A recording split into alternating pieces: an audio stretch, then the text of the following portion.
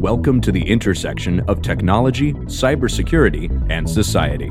Welcome to ITSP Magazine. You're listening to a new The Hacker Factory podcast with hacker maker Philip Wiley. You're about to discover what the role of a professional hacker entails, the different specializations it holds, and what it takes to learn and become one. Enjoy the conversation as Philip and guests unveil the secrets of professional hacking, a mysterious, intriguing, and often misunderstood occupation. Knowledge is power, now more than ever. Bugcrowd's award-winning platform combines actionable contextual intelligence with the skill and experience of the world's most elite hackers to help leading organizations identify and fix vulnerabilities, protect customers, and make the digitally connected world a safer place. Learn more at bugcrowd.com.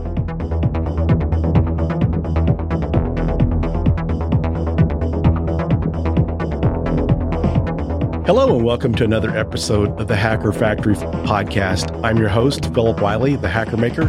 In each episode, I have a unique guest sharing their advice on getting started in cybersecurity.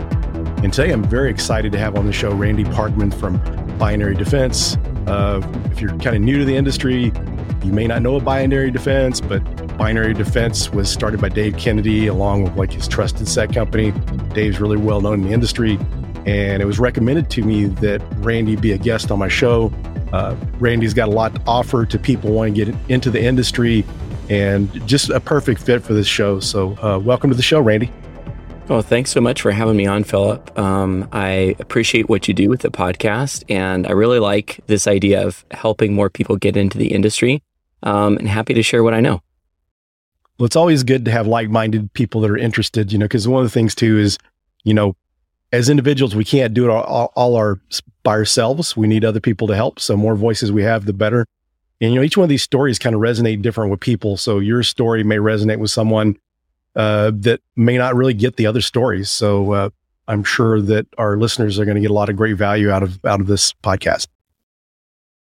Yeah, I hope so. I think, just like you said, it takes a lot of people working together, and cybersecurity is, if anything, a community. That's what I've benefited probably the most from, is all of these other people, their different perspectives, their different experiences all coming together, being willing to share information about how to get the job that you want, or how to get stuff done a little bit faster, a little bit better, or just sharing some real tactical information about what kind of threats are out there and how we can defend against them. So before we get started down into the recommendations on certifications and experience and all that, why don't you share with our audience your background? Sure, I'd be happy to. So I went to a university to study computer science because I was really interested in programming. That's what I enjoyed doing when I was in high school, and I wanted to do that professionally. But while I was in the university, like most students, I had issues with paying for all of the expenses, and I really needed the extra income of having some internships. So I looked for internships and I looked for scholarships, and both of those really led me to be interested in cybersecurity. I got real lucky and got the opportunity to participate in a scholarship sponsored by the NSA and the National Science Foundation called the Information Assurance Scholarship Program. And that program is still going strong. There's lots of opportunities for students. So anybody who's listening to the podcast who is currently either undergrad or in their graduate studies, definitely recommend checking that out. That was great for me in two ways. One is because it required me to take a focus in my studies on cybersecurity, which was then just called information assurance. And I got the chance to develop some lab exercises, some hands-on practical for other students who would come after me, which really got me enthusiastic about all the things cybersecurity related. I got to learn about how to exploit programs by overflowing the stack and getting your own code to run, and then try to write that up so that other people could follow along and understand how to recognize those attacks and how to find the opportunities to exploit other programs. The other reason that scholarship program was great for me and a real blessing was that it forced me to take a job with the government after I got out of college. And as a student, I have to tell you, I was looking at that as a downside, like, oh, I'm not going to have a choice. I wanted my own freedom, my own choices. I wanted to do what I wanted to do, but I didn't realize at the time how hard it is to get that first job out of college and to break into the industry when you have zero experience. So even though I had a bunch of internships that helped me out, I really benefited from having 1 year of experience that was pretty much set up for me. I got to go work for the Air Force as a civilian in a high-performance computing shared resource center, which is basically just computers with a whole lot of CPU, a whole lot of RAM that lots of people take turns using because they solve big scientific calculations. So I got to work security there, and let me tell you, there's some interesting threat actors when you're talking about military research. So definitely got to see some interesting things there, and face off against some interesting adversaries with pretty advanced techniques for that time. After that, I went to work for a small company. Big change going from a giant government organization to a small company with like 30 employees. And I really liked that feeling. I did software development in C++ for a while. And then I ended up going back into computer security when I took a job with the FBI. So that's something else I want to recommend, and we'll get into that a little bit later in the recommendations. But that was a big part of my formation as a security professional, was getting to work on FBI investigations and all of the training opportunities that afforded me, all the SANS certifications, the things that I probably couldn't have paid for on my own. But I got the opportunity to get those certifications, get the training, and then apply it to actual casework, and doing some things that really mattered and that were exciting for me too. So after the FBI, where I stayed for 15 years because I liked it a lot, it was a meaningful mission and a great group of people to work with, I decided to go back to private industry and work for a small company again. I really liked that feeling. And I just really resonated with the mission of binary defense. I kind of looked back over my time at the FBI and I thought about, what did I like the best? What was the thing that was most rewarding to me and fulfilling personally? And that was when I got the opportunity to take a unique position that I had by analyzing a command and control server that we'd seized from one of the threat groups, or taking some inside information about what this threat group was going to do next, and finding ways to share that appropriately with private security. I know sometimes the government is a little slow to get things done, and I kind of understand why there's so many layers of approval that are required before you publish something that's going to go out to the public. But I loved it when I got the chance to take some of this threat intel, write up things that were really meaningful, like these are the behaviors that you should look for. These are the things that are built into this malware that I analyzed, and you can guarantee, like, unless they change the malware, it's going to do these things on your system every time, and you can look for these with your EDR, or with your SIM, or whatever. I loved sharing that stuff and then hearing feedback from people in private industry that, they had actually used this information, had stopped some threat, and it was no longer a problem on their system.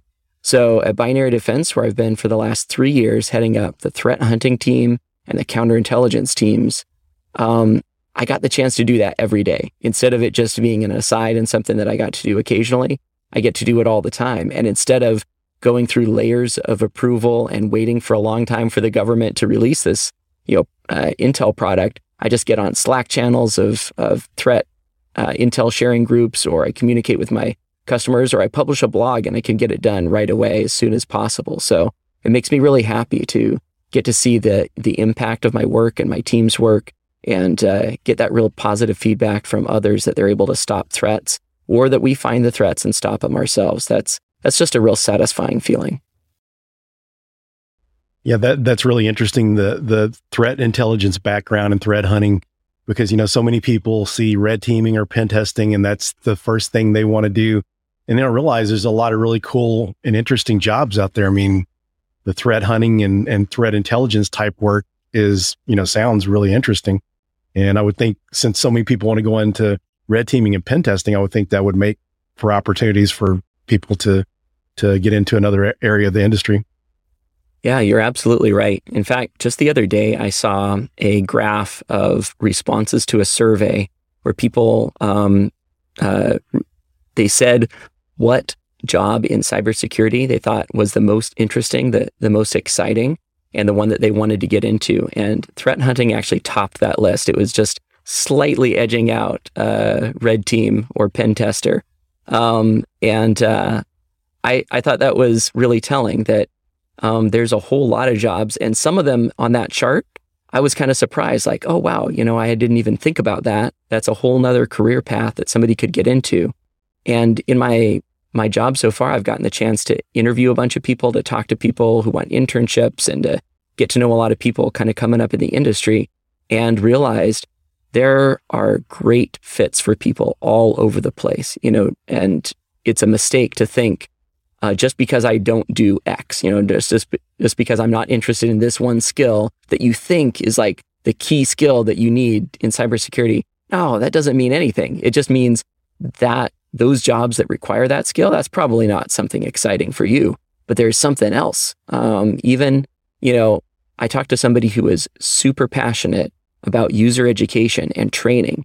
And, my experience with that had been, wow, that's just kind of like a side thing. And you take this web-based training or, look at some slides or something. But no, this person was so excited about it. They had come up with ways to engage people, to like really get this message across, to do in-person training in a way that was immensely impactful. And the organizations that they worked with saw a huge increase in security posture because all of their employees were excited about security. And I thought about it. I'm like, you know what? This one person with this one really key skill that I wouldn't have even thought about, they actually probably made more of a positive difference for this company's security than all the other things put together. So I think there's a place for everybody, and you just kind of have to find your passion and see where that fits. Yeah, one of the things too, you mentioned that too, is another thing that's a good example there is playing to your strengths. So it seems like to me, and it's amazing how we're constantly learning throughout our life. I mean, I'm almost 57, so there's things I haven't learned until I was 50 some odd years old that you think it would be obvious, but sometimes you just kind of, and you encourage people to try for what they're doing, but sometimes it's something you really pick up on and it comes easy, then it kind of makes sense that you would kind of explore that area at least. Yeah, you make a really good point. And I want to kind of pivot on that and say, when you're in a certain skill area in cybersecurity, you've kind of found your groove, you're doing really well. It is amazingly helpful. It is amazingly effective to go study some other aspect of cybersecurity. And the one that I definitely want to call out more than anything else is if you are on the defense side, if you're threat hunting, if you're SOC analyst, if you're a security engineer, take some time to learn some red team skills. That is so valuable. One of the things that I really lucked out on with my previous job in the FBI is I got the chance to work on both sides of offensive and defensive and threat intelligence research. And when you understand what the adversaries are doing, and I use that term to mean both sides, because if you're the red team, your adversaries are the threat hunters and the SOC analysts.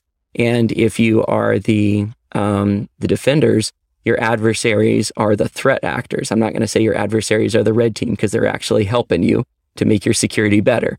But whoever your adversaries are, learn their skill, because when you know what tools they use and kind of how they're going about it, get in that mindset, it helps you tremendously to predict the next move when you're in the middle of an incident response and you kind of see the commands that have been run so far. If you've done those things before yourself, you kind of know where they're going, right? You're like, oh, I can see, like they're going after these kind of passwords pretty hard.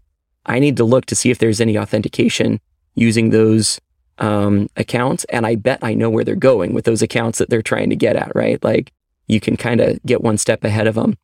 The other thing that it helps you out with is having an offensive mindset, whether you're on the defense or the red team side, helps you tremendously, because on the defense, there are so many opportunities for active defense, for putting internal honeypots and traps out there if you know the tools that the threat actors are using or the red team might be using, you can actually fool those tools. You know how to put signals out there that are going to make them go the wrong direction, or put some honey tokens in memory that you hope that they'll find and use, and then you'll get alerted quietly, or do something against responders so that when they're putting out those responses to requests for the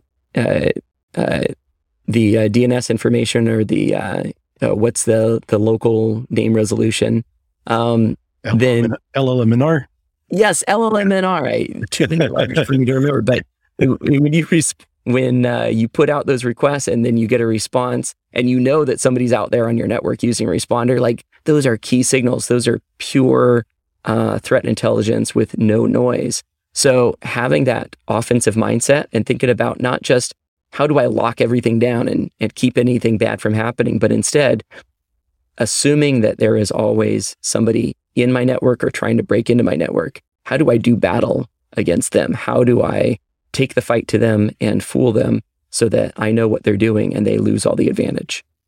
That's a skill set in itself, because one of the things I experienced a few years ago, I was doing a side black box pen test of an organization. We were testing physical security, and we actually got into the organization, and they had a lot of endpoint protection, a lot of these different things. But the thing that was crazy about it, we're trying to stay quiet, but we're like into the last days of the pen test. And I was in a conference room, and to the point where I started having to run things like Responder and start running Nessus scans and all this stuff. And no one picked up on anything. Mm-hmm. Just be able to tune your systems to be able to pick up that stuff and just kind of discern it from the noise on your network has got to be a skill that's great to learn in itself. It really is. And I think that brings us to another really good point, that it is so valuable having feedback and collaboration between the red team and the blue team. And it goes both ways. So, as a red teamer, you're kind of used to writing a good report, and you hope that the people that read your report understand it and they're going to implement some of your recommendations.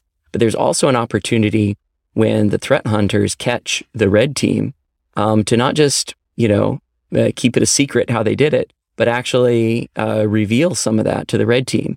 And I know some people get into this mindset, it's so adversarial. You're like, oh, the red team is, my adversary, and I caught him and I get real excited and I'm not going to reveal any secrets. But actually you do best when you help the red team be as good as they can be, right? So sharing with them like, hey, here's this rule that got you caught. The input that you get as a defender is from the red team side, oh, wow, hey, I could do something this other way and then you wouldn't catch me. That's an opportunity to increase your defenses, to improve your threat hunting capabilities. So I think kind of sharpening each other and trading postmortems. I mean, you don't want to share your secrets in the middle of a pen test, but once it's all over, it's really great to have that debrief and share information both ways. Yeah, and I think just building that rapport, because, I've seen some organizations where, the incident response team were just got upset because the red team was getting a lot of victories, and they would be doing things that they weren't trying to go undetected, and they were trying to stop them. They just kind of got a bad relationship going. But it seems like when people form the partnerships, that they're going to help each other, because even the red team can get better, the defenders can get better if the red team can figure out how to, obfuscate and bypass. Then they can work with the IR team and the defenders to be able to detect it, and they're just making it for better practice for each other, that they're both getting better. Just kind of building on what you said there. I completely agree. And I'm really excited to see kind of the rise of more purple team as an intentional practice, where you bring those skills together and you have a period of time where you're trading that information, solidly back and forth, making everybody better. And then you go and you actually have the red team exercise and you get to test everything and see if all your purple teaming paid off. And it usually does.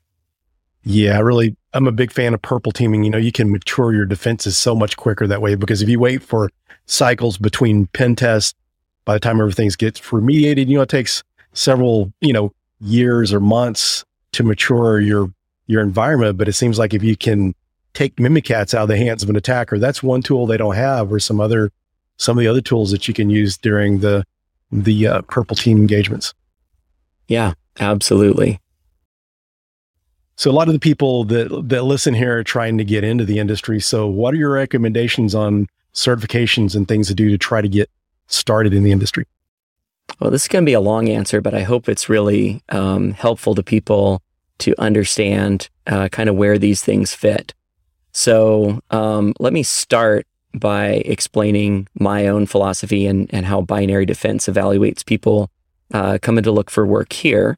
And then I'll explain kind of how some other companies do it and maybe the reasons why, which hopefully will help people understand where their strategy should be. So at Binary Defense, at least in my teams and the teams that I know about, we focus on what people can do rather than who they are, where they've come from, or what certifications they might have. And if you look at our job postings, I always make sure that I've got on my job postings, a degree is not required. Certifications are not required. They're appreciated. I don't want to devalue any of those things and make anybody feel bad about them, because they do have value, but they shouldn't be barriers. They shouldn't be gatekeepers to the extent that you possibly can make them not barriers, because there are so many great people, very talented people out there who could do the job very well, who don't necessarily have the certifications, or maybe they've worked hard on some other certifications. They don't have the ones that you happen to put on your job requirement. So to do that requires a lot of extra work on the part of an employer. It means looking deeper. It means reading a lot of resumes. So one tip I can give to job seekers when you're trying to work for a company that really tries to evaluate people on their strengths is read the job requirements and try to make your resume as succinct as you can. Because if you've got a 5-page resume and somebody's trying to read hundreds of resumes that have come in this week, they're probably not going to read all 5 pages, where they're going to get eyes crossed before they get to the end. So try and put things right up front and make it easy for people to see. The other thing that I want to recommend is that people look to the companies that they want to work for and figure out what their policy is. And let me explain. Some larger companies have literally thousands of people apply for one opening. Like, it is physically impossible for the hiring manager to get all their management and all their work and customer relations jobs done, and also wade through thousands of resumes and actually read them all. It's just not going to work. And so they'll often apply some kind of filter just to help them automate the process of getting through these. And they understand, I think any good hiring manager understands, they're losing out potentially, most certainly, on some really great applicants, but they just don't have the time. They don't have the bandwidth. And so they need to say, hey, if you don't have, this certification or this degree, we're just not going to consider you. And then they just use that to knock their applicants down by half or a third or whatever. So if you know you want to work for some company, find out what's important to them. What are their minimum requirements? And then ask yourself the question, if you don't have those already, is it worth your investment in those to get this job? It might not be. Maybe you just need to go look for another company that is a little bit more open and has a little bit more time to invest in really evaluating people. And kind of understanding that and not getting discouraged by getting those rejections, especially the automated rejections, and kind of understanding, how this works. That's really important. I think you've probably heard it before, but this also is so true. I found this to be 100% accurate. You will get so much farther by having a personal recommendation, by getting to know people. And you'll also learn a lot more about that company and their culture. And if you really want to work there, maybe you don't, but getting to know somebody and then asking them for a recommendation, that's going to automatically cut through all of those artificial filters that they've got. And you might actually, get an interview with somebody when your application through the website might have been rejected. I'm not saying don't apply through the website. Do all the things that you need to do to get your chances as high as they can be. But getting to know somebody who works at the company really helps out a lot. So the question that people might have is, how do you even do that, right? Like, if you're new, you're a student, you're just out of college, how do you get into those groups? How do you get to know somebody? You could try randomly reaching out to people on LinkedIn. I don't know, that probably works about as well as randomly approaching people in a room and trying to get to know them. Kind of depends on your charisma and personality and how they feel that day, I guess. But what I would recommend is something a lot more practical. And that is, look at the job that you want to get into. And let me give the example of like malware reverse engineer. Let's say you figure out that's something you really like to do. And understand that's a rare skill. Not everybody likes doing malware analysis because it's tedious and it requires an extreme attention to detail. But if you know that you like doing that, pick some malware. There's tons of them out there. There's lots of free samples on Malware Bazaar and other places. You can get fresh samples all the time. Learn to reverse engineer like one family really well, and then start writing blogs and tweet about it and start sharing your information into the community. I will give one really important practical tip. When you're doing this, use a pseudonym. Don't use your real name, because if you put out really good threat research, you better believe that the threat actors, the people who wrote that malware, they are your closest followers. They're your most avid readers. They're going to read everything that you publish. And the last thing you want is for them to know your real name and, look up your phone number and call you. It's nice to have Twitter DMs open or something so that you can get messages, and you might want to hear from them, especially if they want to play a little game and try and trade information with you. I've seen that happen actually, but don't use your real name when you do that. Getting back to the main thread though, if you start doing that, if you start publishing things, you're going to get noticed, and as soon as you get noticed, you can get invitations to some of these private research communities where there's other people following the same threat that you've been publishing on. And then you can start sharing some of the more sensitive details privately with them. That is gold. That is your way in to the industry. Even if you don't have a job, if you're showing that you've got the skills, people are going to be falling all over themselves to hire you. Very interesting. You got me all interested in threat hunting now. Where do I sign up? Well, I am teaching a free class on malware reverse engineering at DEF CON. So anybody interested in a little hour and a half introduction, we're going to have some fun. Doesn't cost anything. Very cool. So do you have any other tips for people trying to get started in the industry? Yeah, there's so many things that I've seen work really well for people. I kind of want to share these. One of them is start with a government job. So the government, I'm sure it's actually true. In fact, I know it's true because I've talked to police all around the world. In most countries, the police have a really hard time recruiting people with technical skills who also want to work for the salary that they're able to offer. And it's going to be a lower salary than you can get in the industry for sure. Hopefully not a poverty salary. It's going to be decent, but not quite the same as what you could get. And so they have a really hard time recruiting people. If you can get in through an internship, or you apply and are able to cut through all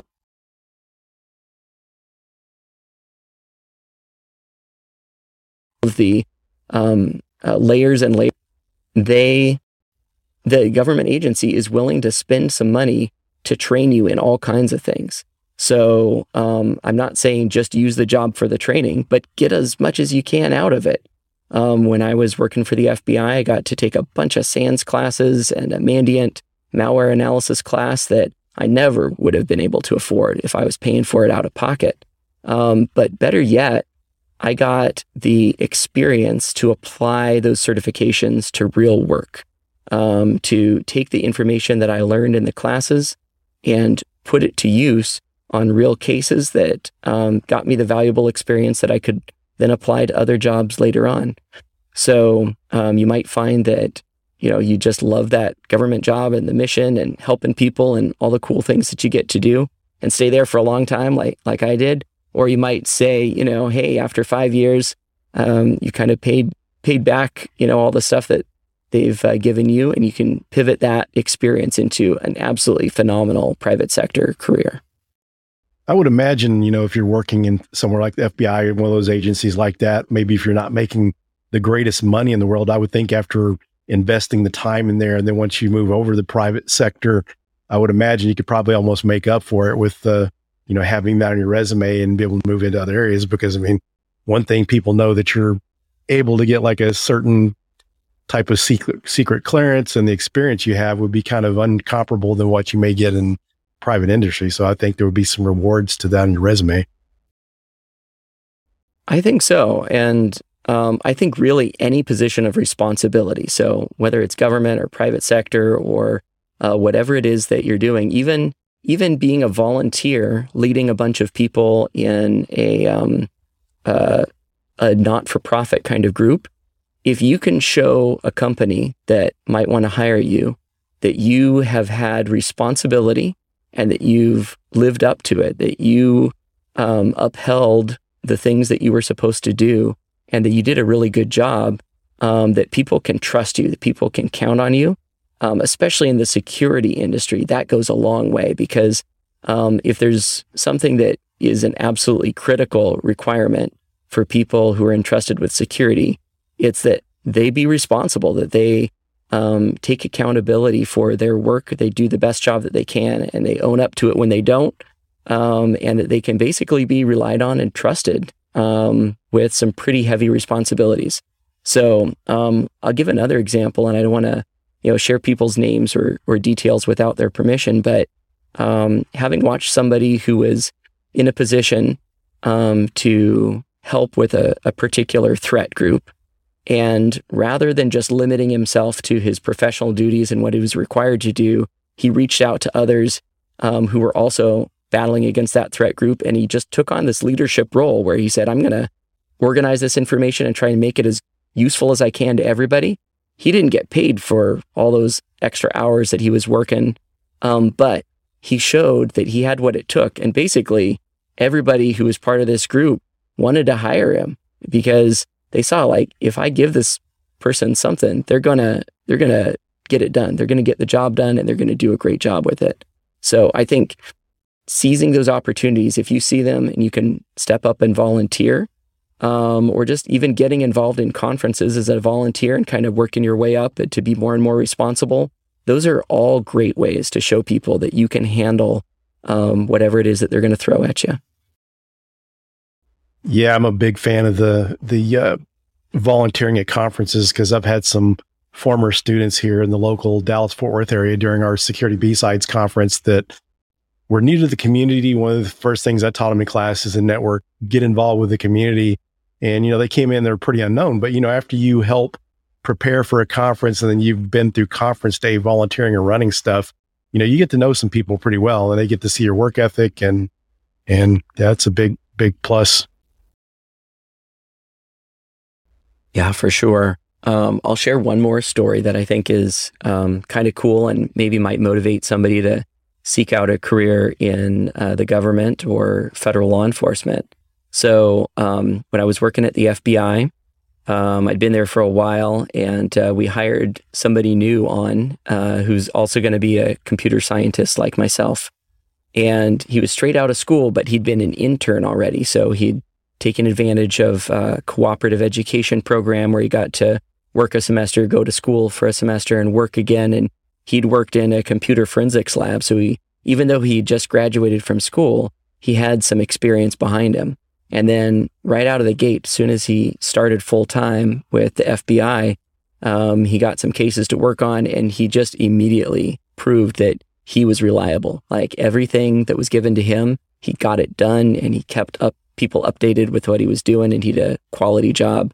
So an opportunity came up where law enforcement in another country asked for the help of the United States, and they wanted somebody to come help with a difficult case and do some really tricky computer forensics work that was going to involve like the latest and greatest technology and some encryption issues that needed to be addressed appropriately. And it wasn't something that was easy to find somebody to do this, so they asked for help from outside the country. I was already scheduled to be in another country at that same time that they needed the help. And this guy, even though he hadn't been on for even a year, he got the opportunity and he accepted it to go out and help this other law enforcement agency. And sure enough, he rose to the occasion, even though He was new. A more experienced person went with him, but he ended up crushing it. He did all the work. He was the one who stayed up all night working on the forensics. He correctly identified what was the most important stuff to get done. And he was providing real-time digital forensics results while the police investigation was ongoing, like providing real-time updates to the investigator that really helped to make this case a great one. And doing those kind of things, I mean, you don't get that opportunity in the private sector so much. That's the kind of thing that you only get the chance to do something kind of cool and exciting like that, especially as a new person. When you get into something really high, high stakes and fast paced like the FBI. Very cool. So we're getting down towards the end of the show. Are there any other tips or recommendations you would have for people getting started out? Yeah, I mentioned it before, but I'd really encourage people to look for internships. So I'm going to use this to both encourage students and also talk to employers a little bit too. One of the things that I started when I got to Binary Defense is a new internship program for people to get into threat hunting. And the premise of this is that there are a ton of people with really great skills who have the mindset of an investigator, who are curious about what these threats look like and who are super creative about hunting, who don't have any recognition at all. They don't have the years of experience. They don't have the certifications. They don't have maybe the right degree program from the premier university or whatever, but they're willing and they're able and they're just anxious to get to prove themselves, right? So we have an internship program where we don't require any kind of certifications. We don't care where you're at in school or if you're even going to school. What we're really looking for is just people in that situation that don't have the experience, but they've got the drive and they've got the skills, maybe that they've developed all on their own. When they get an interview for the internship program, the one question that we ask is, if you have a couple of months part-time to work with a fantastic team and all these tools, what do you want to research? What's a threat research area that you are passionate about, that you want to dedicate some time to, knowing that you're getting paid to do it? And then how are you going to share that with the community? We want to make sure that our research benefits not just us, but the broader community. That's a big part of who Binary Defense is as a company. So basically, we just pick people on the strength of their response to that question. If they've got a great idea, and that great idea is not just pie in the sky kind of an idea, but it's obviously something that they've thought about, they've researched already. They kind of know, hey, this is an area that's going to be impactful, and they come on board. We give them a paycheck and a regular schedule and the support of some really experienced people, both at Binary Defense and Trusted Sec. We share a chat channel, and the interns can talk to everybody. And then at the end of their internship, they publish a GitHub repo of a new tool that they wrote, or they'll publish a blog, or maybe give a conference talk or do a webinar or whatever it is that they want to do to share back. And then sometimes they show that, hey, they're really good at this job. If we've got an opening and they want it, we've hired several people right out of the internship program. If not, if it doesn't work out or they didn't really like, the job that they were doing, but the research is good, they can use that as part of their portfolio and go show that they've got some professional experience, that they've published something, they can kind of prove the knowledge that they have. It kind of gives them a leg up. So my advice to students is look for those opportunities. We're a small company. We can only hire so many interns. And every time I put out an internship, we literally have hundreds of people apply right away. But also to companies, if you don't have a program like that, really consider it. It pays great dividends. And yeah, it takes work. It definitely takes a lot of effort to put this program together, but it is really important. If all you're doing is trying to recruit from other companies, people with 3 to 5 years experience or whatever, all you're really doing is shuffling talent around. And that's fine. It's okay to do that. People need a chance to jump to a different company. But we also, as an industry, we need to be bringing new people in. We need to be hiring people. We need to give people an opportunity to learn. I'm a huge fan of John Strand and the anti-siphon training. There's some really great training that's pay what you want, and it is accessible to everybody, and it gives people these skills. Trying to emulate that and put on some free training myself, and affordable training. But these internship opportunities, I think, are key. That gives people not just a classroom experience, but it gives them hands-on. It gives them some real-world experience. That's great. And I love what y'all are doing there. That's a great way of doing internships, because some places you're still getting a hands-on experience, but some of the things they do are just not as impactful. But to be doing actual security research is really good to have on a resume. Yeah, I agree. It's one of those things that you can show a future employer that you're dependable, you're responsible, and you're smart, and you know how to get things done. So I think that's great. And one last piece for companies, I think hopefully this has mostly gone by the wayside, but internships need to be paid. I think everybody needs to remember what it was like when they were a student, when they were struggling to make it. The last thing that you need is somebody to take advantage of your need for experience and try to not pay you for doing good work for the company. So even if it's not a huge salary, intern appropriate salary is absolute necessity. Yeah, I agree with that. And then plus the fact that the intern has paid experience opposed to free experience, it's professional versus not. So I think that makes a big difference. And, some of these companies, you don't even have to pay a ton, but just pay something. And I think at the same time too, a lot of people don't appreciate internships, but I think if, the interns realize that they're appreciated and a company's paying them to do the job, I think they're going to appreciate the job better. Yeah, I totally agree. I was an intern a lot during college. My friends started calling me the professional intern for a while. But I definitely experienced a lot of great variety of things through those different internship programs. And I learned a lot about myself too, where I want to work, what I really love doing, and also where I don't want to work. And that was super helpful to avoid, a long, drawn-out process of trying to prepare for a job that ultimately I wasn't going to be satisfied with anyway. Well, thanks for sharing your story and all that great advice. I appreciate you taking time out of your busy schedule to be a guest on the podcast. Well, thanks so much for having this podcast. I think it's a great resource for the community, and I know it benefits a lot of people. So thanks for putting it on. My pleasure. Thanks everyone for joining, and we'll be sharing Randy's social media on the show notes, so you'll be able to reach out to him if you have any questions. So thanks for joining. Bugcrowd's award-winning platform combines actionable contextual intelligence with the skill and experience of the world's most elite hackers to help leading organizations identify and fix vulnerabilities, protect customers, and make the digitally connected world a safer place. Learn more at bugcrowd.com. We hope you enjoyed this episode of the Hacker Factory podcast with Philip Wiley. If you learned something new and this podcast made you think, then share ITSPmagazine.com with your friends, family, and colleagues. If you represent a company and wish to associate your brand with our conversations, sponsor one or more of our podcast channels.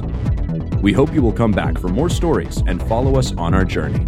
You can always find us at the intersection of technology, cybersecurity, and society.